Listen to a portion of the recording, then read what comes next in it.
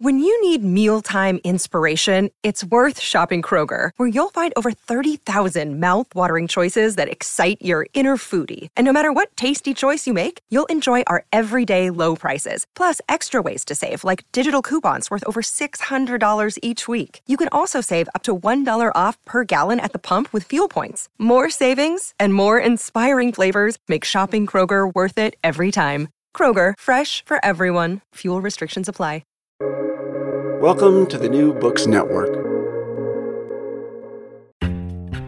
Welcome to the New York Institute for the Humanities podcast. I'm Robert Boynton. In 2006, Jennifer Michael Hecht spoke to the Institute about her book, The Happiness Myth. Hecht is a poet and historian who holds a PhD in the history of science from Columbia University. She has published 4 books of nonfiction and 3 books of poetry, and has taught at the MFA programs at Columbia University and the New School. Jennifer Michael Hecht, as you know, has written a wonderful history of doubt called Doubt, a History, and is a fine poet, and today is going to talk about her latest subject, which is? Happiness. The book is probably going to be called Happy because there are tons of books called Happiness This and Happiness That, and none apparently called Happy, so that's the phone call I got from my publisher recently. The book grew out of my book on doubt, which had grown out of my book on The End of the Soul. The End of the Soul was a work of the history of science, which came to investigate a lot of aspects of the history of atheism, and I found that there were no histories of atheism that you could really count on because they were just so polemic. Everybody was willing to take half quotes to either pretend that people really believed in God or that people didn't really believe in God, depending on what you wanted to prove. That was how the history of doubt came about. And the history of doubt was surprising to me with how rich it was in people who didn't believe in God throughout history, and not skipping over the Middle Ages, as everyone says. They only say that this century. It was a silly idea that started in the 20s, really, in history, and it's just not true. You can find wonderful examples of absolute atheism in even European Middle Ages. But everybody who questions whether or not there's a God or actually says there isn't one, just a tremendous number of them want to pony up some kind of reason for living. How to live, how to be happy under circumstances where there isn't someone who is going to actually dole out happiness according to worth. And that was what was really extraordinary for me, how much positive ideas and ideology came out of what we usually think of as just a negation.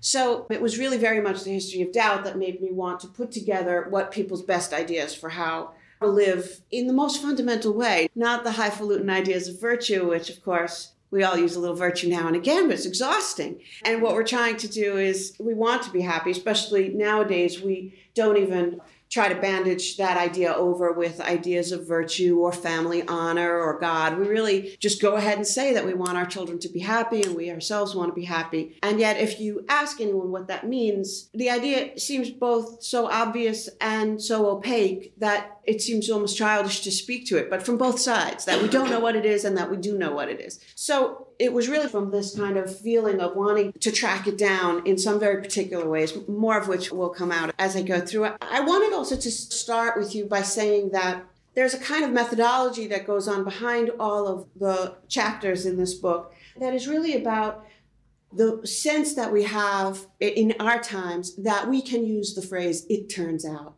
It turns out that broccoli is this. It turns out that pollution is this. It turns out that stress. We have a kind of extraordinary blindness to the idea that we are an era in history. How we can be blind to this when we are the most aware of different eras in history as any other period in time. We have this vast historical store which we're constantly dipping into to amuse each other, and yet we act like now we're done. We've reached a kind of obvious truth that makes us feel like the stuff that we're doing is natural in a whole new way. I like to take the example of t-shirt and jeans. People think t-shirt and jeans aren't going anywhere. T-shirt and jeans is just the most comfortable thing in the world. Where could it go? How could we get rid of it? And yet, if you compare that to, say, a corset, and you realize that nowadays, to be attractive, you want your bones showing under the t-shirt. That's extraordinary.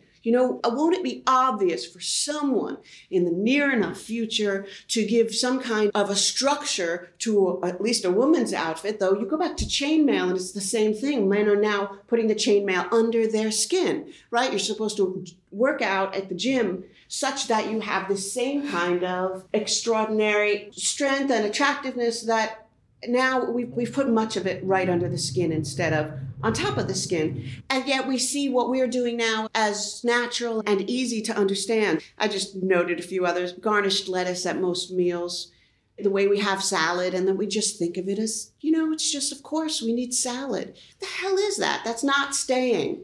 It's not staying. History doesn't screw around with things like that. That doesn't stay. Professional sports, not staying. Famous actors, very strange.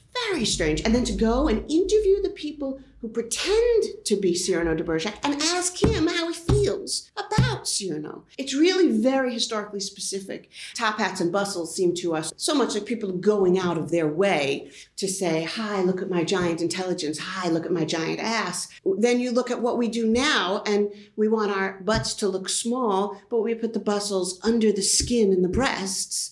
And for men, since a large forehead no longer indicates intelligence, only youth does, we sew hair onto the man's forehead and bring it down. Again, it would look absolutely extraordinary to other historical moments, and it will look absolutely insane to future moments.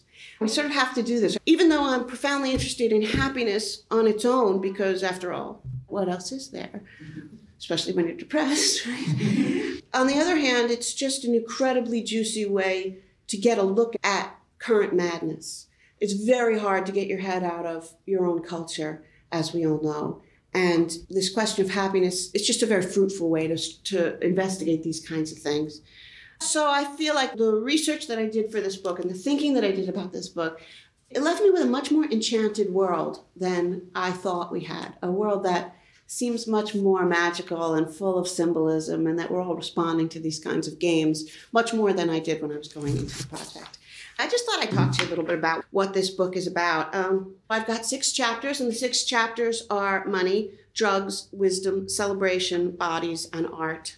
You ask somebody how they're feeling, and they say they're not happy, and you want to help them. Certainly bodies comes to mind. We all think about physical things that you can do to make yourself happier, exercise or eat differently. We think about money as making life easier or making life happier. These seem to me to be sort of obvious, large structured things. I wasn't looking at love or faith. I'm sort of taking it as a given that there is such a thing as joy in this world, and yet we're miserable anyway. And so I'm separating out the joy and saying, yes, joy exists, but what's the problem and how is it that we manipulate it? And these 6 things seem to be the ways that people most obviously attempt to manipulate the happiness in their lives. So I thought I'd start with drugs. Okay, with drugs, one of the first things that I introduce is, why does our culture prefer Zoloft to opium? Why is it that 100 years ago you sipped opium? A good girl, a pregnant good girl, was supposed to sip her opium and not exercise. It was very important that she conserve her energy. Nowadays you're supposed to exercise and, of all things, don't take any drugs. It's an extraordinary switchover, and it's all cultural. It's all cultural. Nobody ever came up with some proof that the laudanum was hurting the babies. Nobody ever came up with any proof that the exercise was beneficial as opposed to tiring out. Okay, so why Zoloft is better than opium? It seems to me mostly about the fact that we all drive cars. We need clear-headedness nowadays in a way that you never did before. You could be stoned off your butt and a horse is not going to drive you 60 miles an hour into a wall. Unless the horse is stoned too, you're okay. But with a car, it's a really different situation. And we're also all captains of industry in a way we never were before. Galen was Marcus Aurelius's physician, and he constantly prepared tinctures of opium for him. And Aurelius was in on it, and he would say a little more, a little less. Once you know that, we have to take the meditations just a little bit. I feel like college classes there should be a drug charge for the class too. Clearly the man was not only relying on his philosophy, which is some of the best self-help philosophy you can ever find. He says such incredibly strong things, like, if you fear death, ask yourself several times a day while you're doing chores whether this is the thing you're going to miss. I think that's so funny. He really gives you very helpful things. And it seems like, well, yes, if you could only get your mind right, you'd be happy. Except the person telling you this is taking a lot of opium. The fact that our culture has decided to ignore that throughout history, happiness has been partially mitigated by drugs, it's just amazing. And we stand around saying how we are using a lot of drugs. It doesn't really seem that way to me. If you start to look into how much drug use was in the past, of course, called different things at different times, but still the amount of opium ingested is pretty amazing. Especially in the Muslim world where you're not allowed alcohol, opium was fine, no problem. And they had apothecaries in the Muslim world in the 8th century, and they were mostly selling galenics, which were opiums, different mixtures of opiums, by the 12th century in Europe. So this idea that we're all dealing with money, we're dealing with each other's money, another reason why clear-headedness has a different kind of intensity than it has in the past. And if we were to get rid of the cars and maybe the ATM machines, if we were living in more simple ways, might it not be possible to readmit bliss?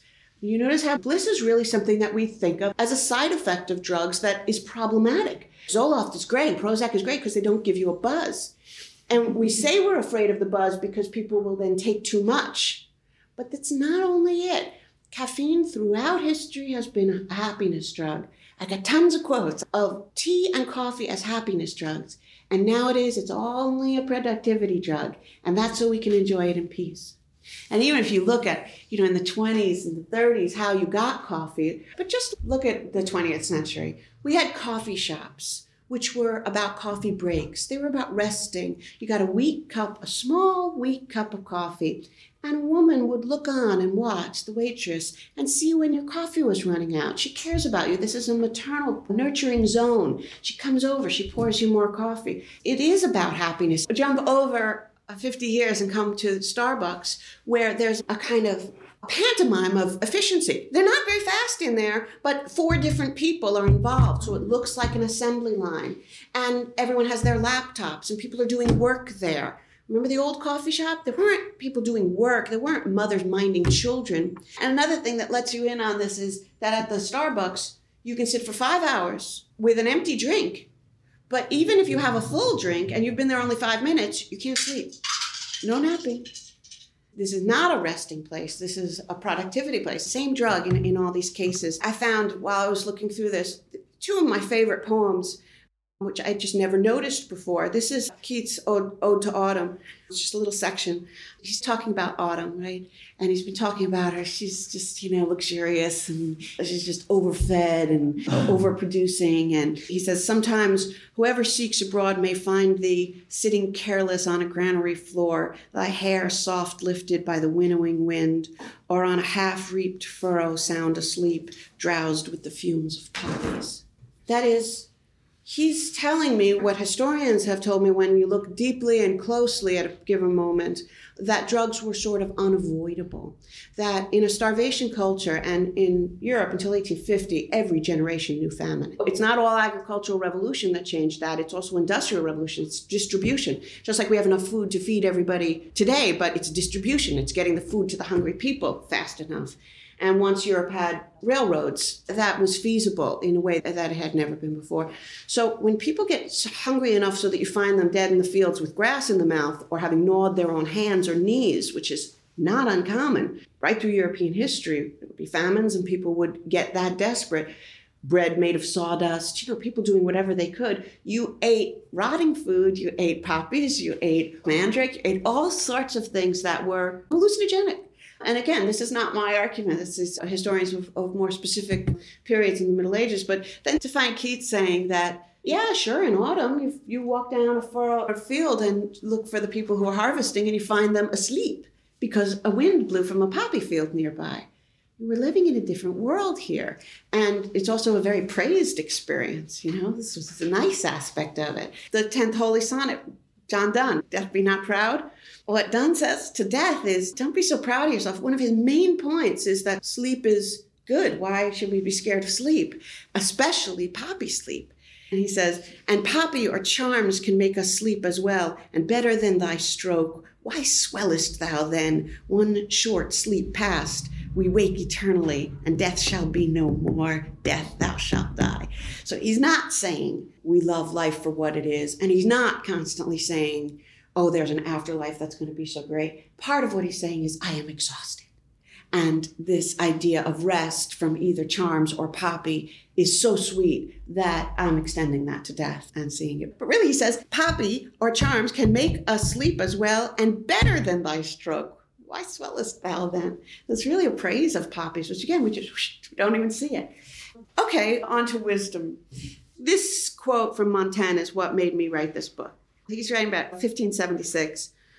What good can we suppose it did Varro, the great Roman philosopher who was much more in ascension in Montaigne's time? He was thought of as the philosopher of the Roman Empire. What good can we suppose it did Varro and Aristotle to know so many things? Did it exempt them from human discomforts? Were they freed from the accidents that oppress a porter? Did they derive from logic some consolation for the gout? For knowing how this humor lodges in the joints, did they feel it less? Were they reconciled to death for knowing that some nations rejoice in it, and with cuckoldry for knowing that wives are held in common in some regions? On the contrary, though they held the first rank in knowledge, one among the Romans, the other among the Greeks, and in the period when knowledge flourished most, we have not heard for all that they had any particular excellence in their lives. In fact, the Greek has a hard time to clear himself of some notable spots in his. This is also Montaigne. Have they found that sensual pleasure and health are more savory to him who knows astronomy and grammar? And I have seen in my time 100 artisans, 100 plowmen wiser and happier than rectors of universities. And he's even specific that this is a virtuous happiness. This isn't some dumb happiness, that without training, good people do the right thing. And that happiness that they get from that is really rich. And that knowledge is a terrible waste. He also quotes Horace saying, does the illiterate's tool stand less erect? Which I think gets to it rather nicely. Ecclesiastes is another one which is just amazing. The extent to which, Colette, who wrote Ecclesiastes, he does say that knowledge exceeds wisdom as light exceeds darkness. And then he says, wise man's eyes are in his head, but the fool walks in darkness. Yet I know that one fate befalls them all. The wise man and the fool die alike. The second section in Ecclesiastes is called Wisdom is Meaningless. And he says that he devoted himself to explore by wisdom everything under the sun. And the result was, all of them are meaningless, a chasing after the wind. What is twisted cannot be straightened. What is lacking cannot be counted. With much wisdom comes much sorrow. The more knowledge, the more grief. He still comes out on the side of wisdom, but he's making it very clear. It's not just knowledge. Even wisdom is questionable in terms of how happy it makes you. And you people know philosophers. They cry a lot, don't they? It doesn't necessarily work. And it's interesting that we always pretend it does work.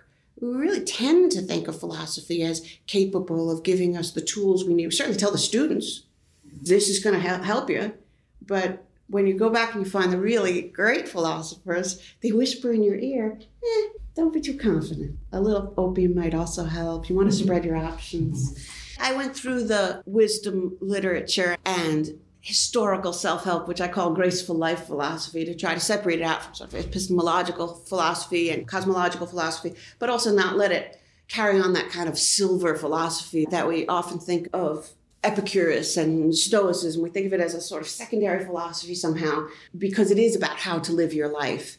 Again, you have to ask why, since that is all we're doing here is living our lives and coming to understand the world. The more you understand the world, the more you understand that it's made by your brain. It's made by how we're thinking of things. So the idea of not being that concerned about how we should live, it's like not being concerned about how the computer's made and just being concerned about the answers that come out. It doesn't hold up. In any case, I went through all of these to see what stood out, and I distilled all of wisdom into 4 simple principles. Wow. Didn't even tire me out. Yeah.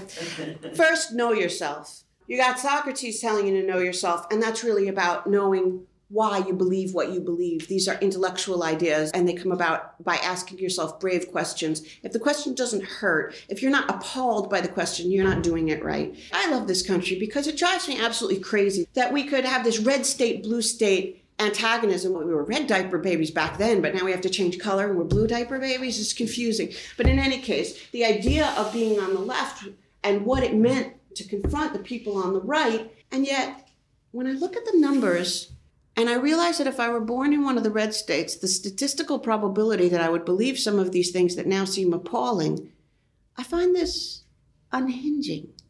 I find it bizarre that we all talk as if all of this is just ideas.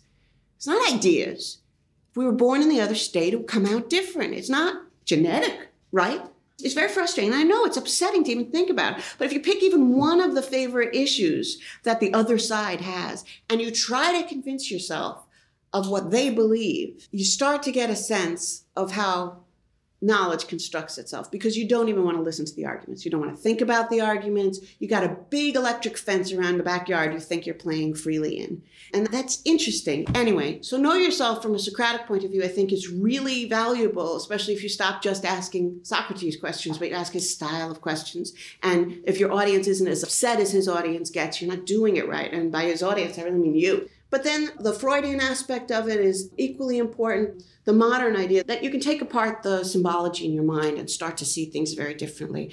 Again, it's a really profound idea, and it's sort of left alone in the world of pathology and neurosis and feelings, and it's not sufficiently brought over into the idea of how we understand the whole world. There's also this historic idea of knowing yourself, of knowing a tremendous amount of information in case you get locked in a prison and need to tell yourself stories, which it sounds so funny, but it's really very consistent throughout history that people say you have to make a friend of your own mind. The second one is control your desires. All the ancient philosophies and all the modern self-help, everybody's talking about controlling your desires. I think this one's a little overinflated. You also want to get to know your desires and explore your desires. Cicero's great joke that the man who is pretending he doesn't mind being caught in the storm next to the man who is yelling because he's soaking wet, the virtue is not all that obvious. That's, of course, because Cicero didn't believe you could deeply train yourself to actually not mind the storm. That for the most part, it's really just controlling your facial expressions, which, again, it's not the biggest thing that wisdom has offered us. The third one is take what's yours, which I sort of talk about as carpe vivum. You know, it's not just, carpe diem is a wrong turn. Happiness has three aspects I included, and one is having a good day, and one is having euphoria, and one is having a good life, and they don't go together.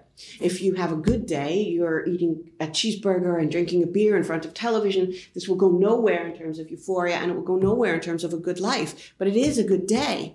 If you exercise that day and only eat carrots, maybe you're going somewhere towards a good life, but again, no euphoria, no good day. And euphoria, well, first of all, you got to get the parking to get there, and there's the dry mouth and the headache the next day, and also dealing with this person who you don't like enough to have hot enough sex to call it euphoria. I mean, euphoria is always trouble, but luckily it's spice. You don't need much. You need a few over the course of a lifetime, and they last so well, right? 10 years. You're still remembering that drug trip or that church camp experience you went on when you saw God when you went up to the mountain. People base a whole lifetime of philosophy and spiritualism on these very tiny experiences, which they don't generally seek to repeat because they are, again, exhausting. But they're cost effective is exactly. They last a good long time, but you need some. And if you try to get more than some, it's like asking for rarity to be more common. It doesn't quite work. You need the downtime. So the idea of carpe diem, or live every day as if it was your last, don't live every day as if it was your last. You'll never get any of the happiness that's the building kind of happiness, the good life happiness. And also you will be astounded by how much work euphoria takes. You know, if it was your last day, you have to do these big things where you got to climb a mountain, where you got to ride an electric bull. There's a reason why you make every day's choices, the choices you make. That's another thing I didn't really think I would get into so much, but the idea that we all have three people inside of us is a very old one. It's certainly pre-Freudian, and that the idea that there's a sort of drill sergeant, and there's a desiring kid, and then there's a heart of gold observer. You know, there isn't. I mean, I know how it's useful to think that there is, but another way of thinking about the reason that we wake up Monday morning and say, I'm not going to eat chocolate cake until I'm what I weighed when I was 20, and Thursday night you eat the chocolate cake, is not the difference between the ascendancy of your drill sergeant persona and your little kid persona. There's not one bad and one good. There are different pieces of information coming in. Monday morning, you don't want cake. Monday morning, you have a different kind of information about the ratio of euphoria and life and good day. And Thursday night, you know that you can give yourself quite a little buzz. You can have yourself quite a good time.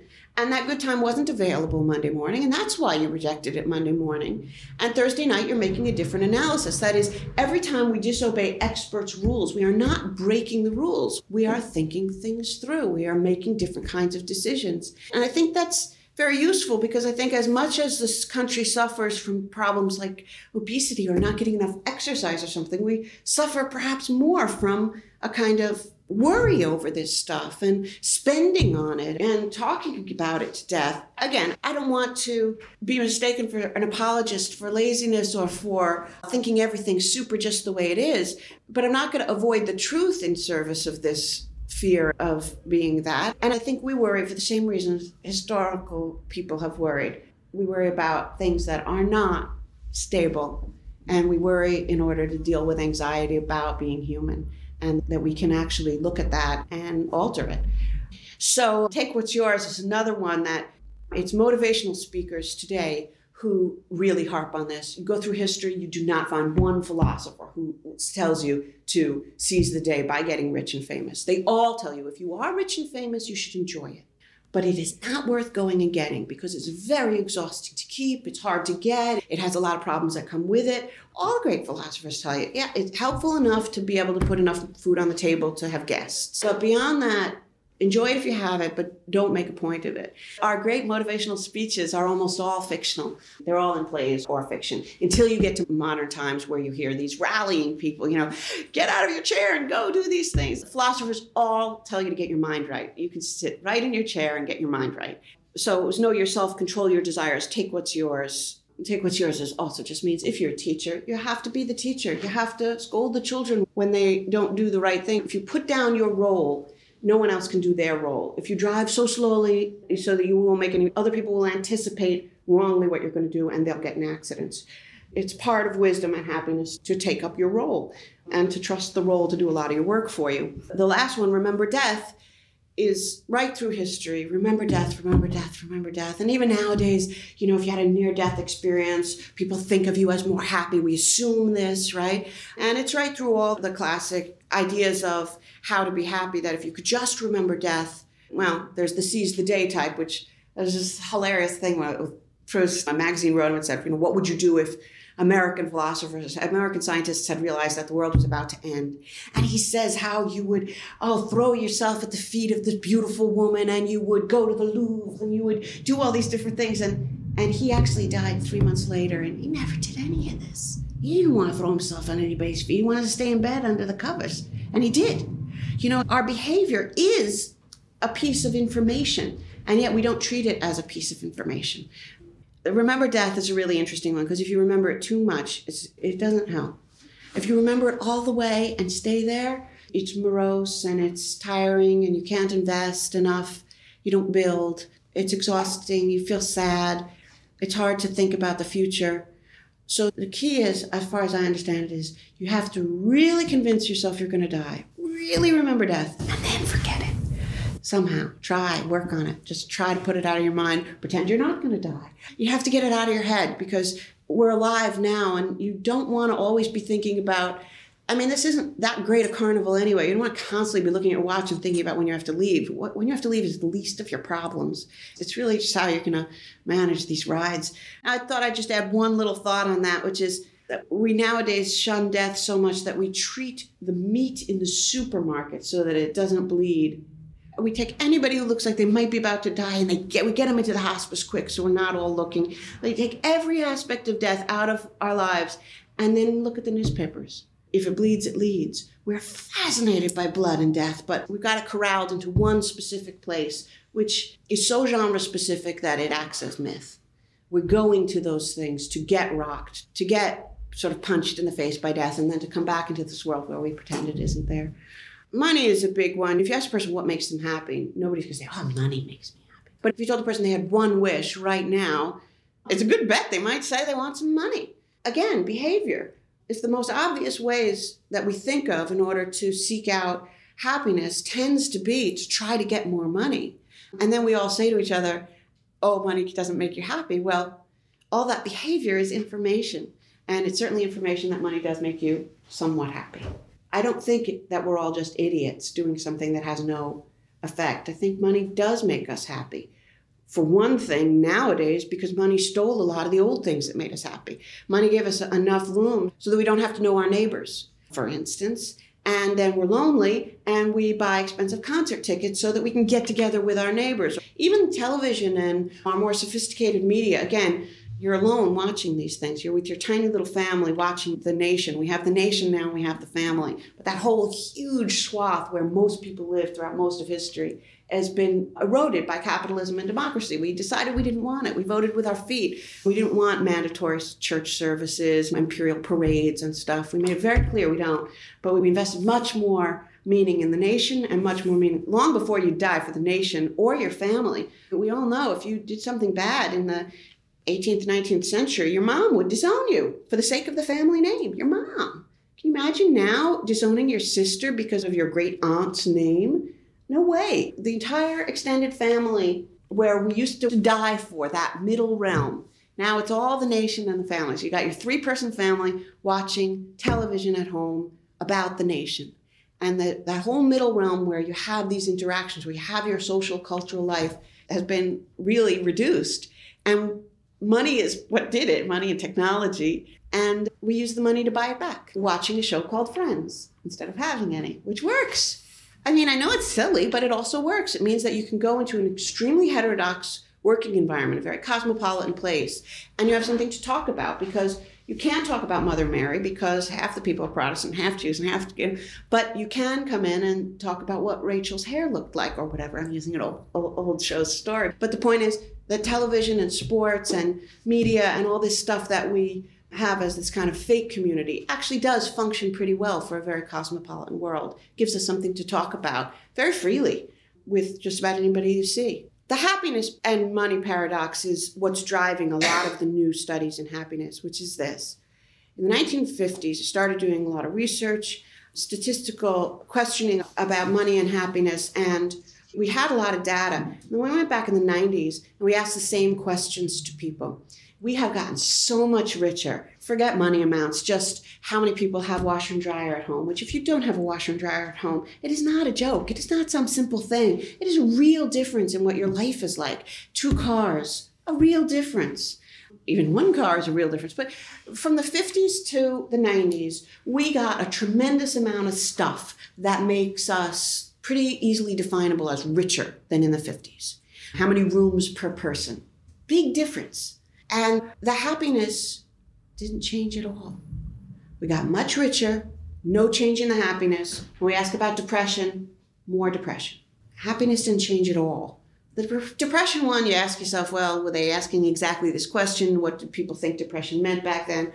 But happiness, they asked a whole lot of different ways. And everybody's all up in arms. How could this be? How could this be? We have so much more stuff. And the answer that I came to is that we don't remember to count the poor people specifically. That is, there is a huge jump, a lasting jump in happiness from poverty to okay. Huge. And it lasts. Go back 10 years, 20 years later, the person still reports in many different questions happier than when they were hungry, when they didn't know where the food was coming from, when they were humiliated on a constant basis. That one's been studied less, but I'm sure it's true. That there's a status bump and a money bump. That you go from really bad to okay, and that's a real bump. And after that, it's a story of diminishing returns. If you don't have a house to getting a house, you're going to be happy 20 years later. But if you have a nice house and you get a better house, that's going to be a tiny little happiness bump. But it's a fallacy that's very compelling because we know that the first jump works. And so you think, well, if I'm hungry and a meal makes me happy, a huge meal will make me that much happier. And of course, your stomach's only so big. And also you could start to actually make yourself sick with it. When I was asking myself this question about money and happiness, the idea of happily ever after kept coming up. And I kept trying to get it out of the question until I realized, well, this is just too demanding. So I went and I started looking at the fairy tales. I'm sure you've all seen them. But when you look back at the fairy tales and how awful that wolf was, in the early fairy tales, how much Little Red Riding Hood is humiliated, made to eat the grandma's insides. She wants to get out of the bed, and the wolf says no, and she says, well, I have to go to the bathroom. He says, go to the bathroom here in the bed. It's like, it really reminds you so strongly of these rape scenes. There's no question about what this is. It's about humiliation, and it's about hungry, and the kid's hungry, grandma's hungry. That's why I had to leave the house in the first place. Grandma's got demands, which later come up when we see the wolf in the grandma's suit. That's not just information about the wolf. That's information about grandma. You know, we had to bring this basket of food to her. Everybody in this culture is hungry. Everybody in this culture might be used for food. Nowadays, when you see a movie and you see somebody floating in the ocean and you see one of those shark fins come up, you know that this person's no longer a person. Now they're prey. Now they're food for an animal. Well, if we lived in the ocean, we would have gotten rid of the sharks by now and the wolves would still be running free.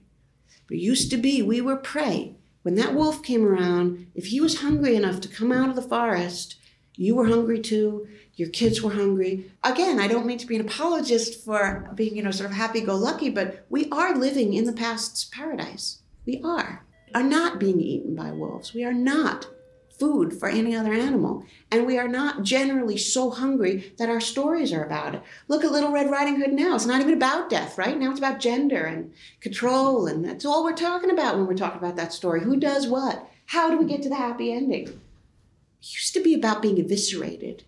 And being eviscerated was what moms told little kids as they went to sleep because it was real enough that they had to talk it out. The fairy tales earned their happy ever after because it was at a time where you really are getting rid of the wolf. You really are getting to a point where your belly is full. It really is about marriage, a status jump that gets you out of being the scullery maid, the kid who we call Cinder because you're covered in cinders all the time from this dangerous and awful job. I have only done 3 out of my 6 chapters, but I think I'll stop now and see if anybody has any comments.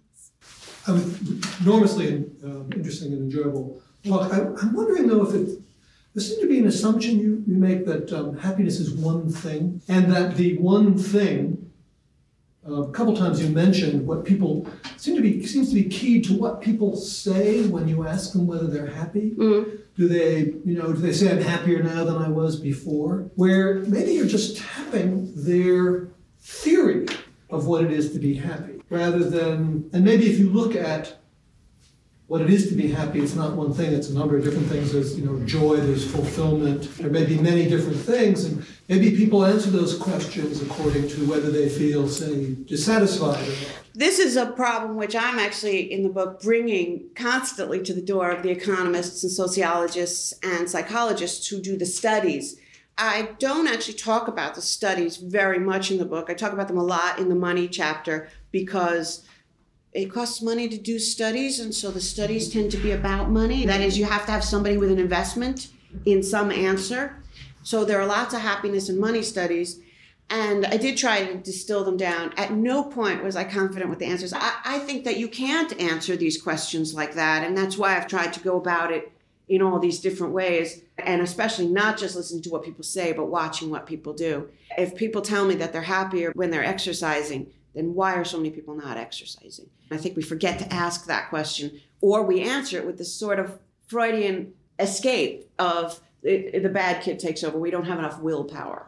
Well, what is willpower, and how can we manage to return phone calls and feed the kids? We seem reasonably able to do what we're supposed to do. So I totally take your point, but I lay it back on the doorstep of the people doing the studies. In terms of what I'm guessing happiness to be throughout history, you just kind of have to sniff around and see whether people report themselves as happy and whether other people report them as happy.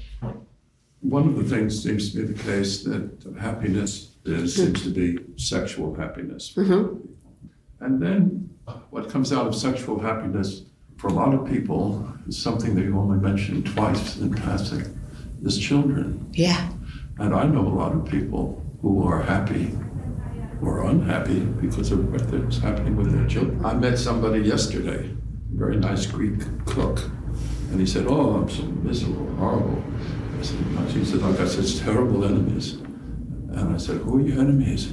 He said, "My children." It seems to be a very tragic thing.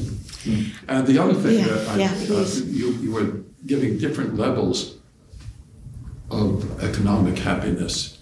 There's an enormous instrument of happiness in this world, and it's the chair.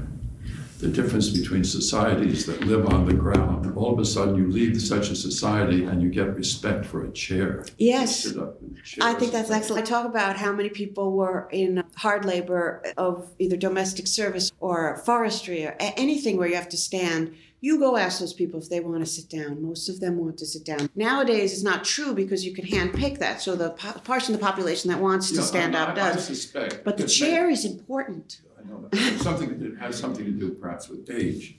But whatever one's sexual preference, everybody, you're blissful partner, happy with the partner, and it goes on forever. There's something that happens, it seems to me, beyond that. It may be a garden, it may be, I don't know what. That goes out beyond oneself. And I think that you have to get to the beyond oneself happiness. I appreciate that a lot. And I tried to make a list, especially in the wisdom section, of what everybody says you should be doing after you get to a stable point of, like the know yourself stuff. You got to get there. And then Ecclesiastes will say, find some work to do and do it mightily and love your spouse. I have a whole list of what everybody says. And of course, almost all of the history of women is saying that happiness comes from nurturing children. The only thing I had trouble, what have you got against a nice little wolf? But nowadays, we conquer the wolf in shopping. And one of the ways that we show our dominance over it is to pity it. Your method seems to be to talk, of course, I don't know how deeply you go into this in the book, but 4 different versions of what people have thought, philosophers who've thought about this, think is happiness. And what leads to it, know thyself, for example. But the way you talked about that was very superficial. I mean, you didn't get at what Freud has to say, or didn't get at what Spinoza has to say. And there are examples of philosophers who were deemed happy and wise. Socrates was one in the Apology, and Spinoza is another. You don't talk about the 2 things that I think many people think do constitute happiness, and that's love and work. They appear in little bits and pieces here and there, which you don't focus on. And that's strange, it seems to me, because those are... I put them out at the outset as the things that have made me most happy in my life are love and art. I say at the outset of the book that I'm taking for granted that these are joys. But you can have these joys and still suffer. But then I don't think you've then made enough distinctions between different grades. Happiness, I need to know more what you think about this happiness. Happiness, it seems to me, has normally been described as kind of an enduring state that's quite compatible with the miseries that all of us feel. Nobody can get rid of those. One has thought with feeling satisfied that you are living a good life, not being in terrible conflict with your own values. The questions don't end, because what do you do with a year where you had some bliss, some real euphoria, maybe some days that were good and also some days that were bad, maybe a lot of time that was bad. Maybe you look back at that year as one of the toughest in your life. It's just like with the question of doubt. My history of doubt was over 500 pages. There I was proving something existed that a lot of people said didn't. With doubt and with happiness both, of course I have the quandary of definition. It's too big. And once I go to the frontiers of it, it disappears entirely. But there's still something to talk about there. I definitely don't nail myself down to methodological definitions. I do nail myself down to being absolutely honest, so that if I go into something thinking something and I see that the person is actually saying something else, I report what I see. So in terms of that, I'm very careful. And in terms of the overall of the subject, it is somewhat a work of art that is driven somewhat by my belly, but that's a little confusing right now, right? Thank you very much. That's very useful. I'm very grateful for your talk and have a million questions, but I want to raise 2 unrelated questions. One has to do with your insistence on historical specificity, but the sort of lack of historical specificity. You can only fear wolves where you have wolves, and that's mostly in the northern hemisphere. So many cultures have no wolves, they might fear other things. But the interesting question really for me all the time is, what is this pursuit of happiness? That is, by the time you get to France, it's the right to life, liberty, and property. And Jefferson put this pursuit of happiness into, what does it mean? I really looked carefully until I decided I'd figured it out. The pursuit of happiness is the right to not have to be with the crowd. It really is. It's a rich man's thing. In America, we had enough land and enough stuff so that it didn't seem entirely elitist. When you read Franklin, Jefferson, Washington about their descriptions of happiness, you won't be surprised. It's very Epicurean. Getting away from politics, cultivating your garden, having planned meetings every Monday night, Did the foreigners in town come to my house and I discuss happiness with them? The idea of the pursuit of happiness was very much about not being bossed around by the middle level of culture. Jefferson's constantly saying he doesn't want to get elected so he can actually have happiness. And what happened is they kind of left us in the lurch because we did not realize that without mandatory associations, we don't leave the house. We did for a while. Almost every large group you can think of, from the Red Cross, it started between 1890 and 1920. There was this huge civic devotion. You see a bump in civic devotion around the Revolution, and it falls off again in the Tocqueville was describing us as really associational just as it was actually stopping. And then there's this period where a lot of the old things that used to get done in the old world just didn't get done. And then you see this civic revivalism where everybody's going out to meetings all the time, trade union meetings, made politics a lot more natural. You didn't only go to a demonstration, you went to some place you were going anyway and talked about it, which is why the right is so strong now. They have the churches. They go anyway to a non-mandatory, regular meeting place where people of like mind can then chat. If we had anything like that on the left, it would be a whole different world. Instead, every time we do anything political on the left, it has to be manufactured. We used to have all these kinds of clubs, but right now, technology has made it comfortable and interesting to stay home. It used to be you needed a breeze, you needed to get away from the kids, you needed to get away from your grandfather, you needed to get away from a lot. You went out on the stoop. Of course it was annoying. People gossiped about you and you found out about it. People are awful. People are a bad way to be entertained. But you need an alternative. You need to be very uncomfortable to leave the house, but throughout history, you were uncomfortable enough to do it. Nowadays, we have air conditioning and heat and all the entertainment you want. And so we have to actually be pulled out of the house for community reasons. So the pursuit of happiness that Jefferson was enshrining was saying to the middle level of culture, leave me alone. I am an independent man and I will do a better job of taking care of my spiritual and emotional needs than tradition and rules will. Right now, we're in a whole different place. But yeah, I think it's a fascinating story. This has been just absolutely terrific. Thank you so much. This podcast was brought to you by the New York Institute for the Humanities. You can find us on Stitcher, iTunes, and anywhere else you get your podcasts. For more information, visit us at nyihumanities.org.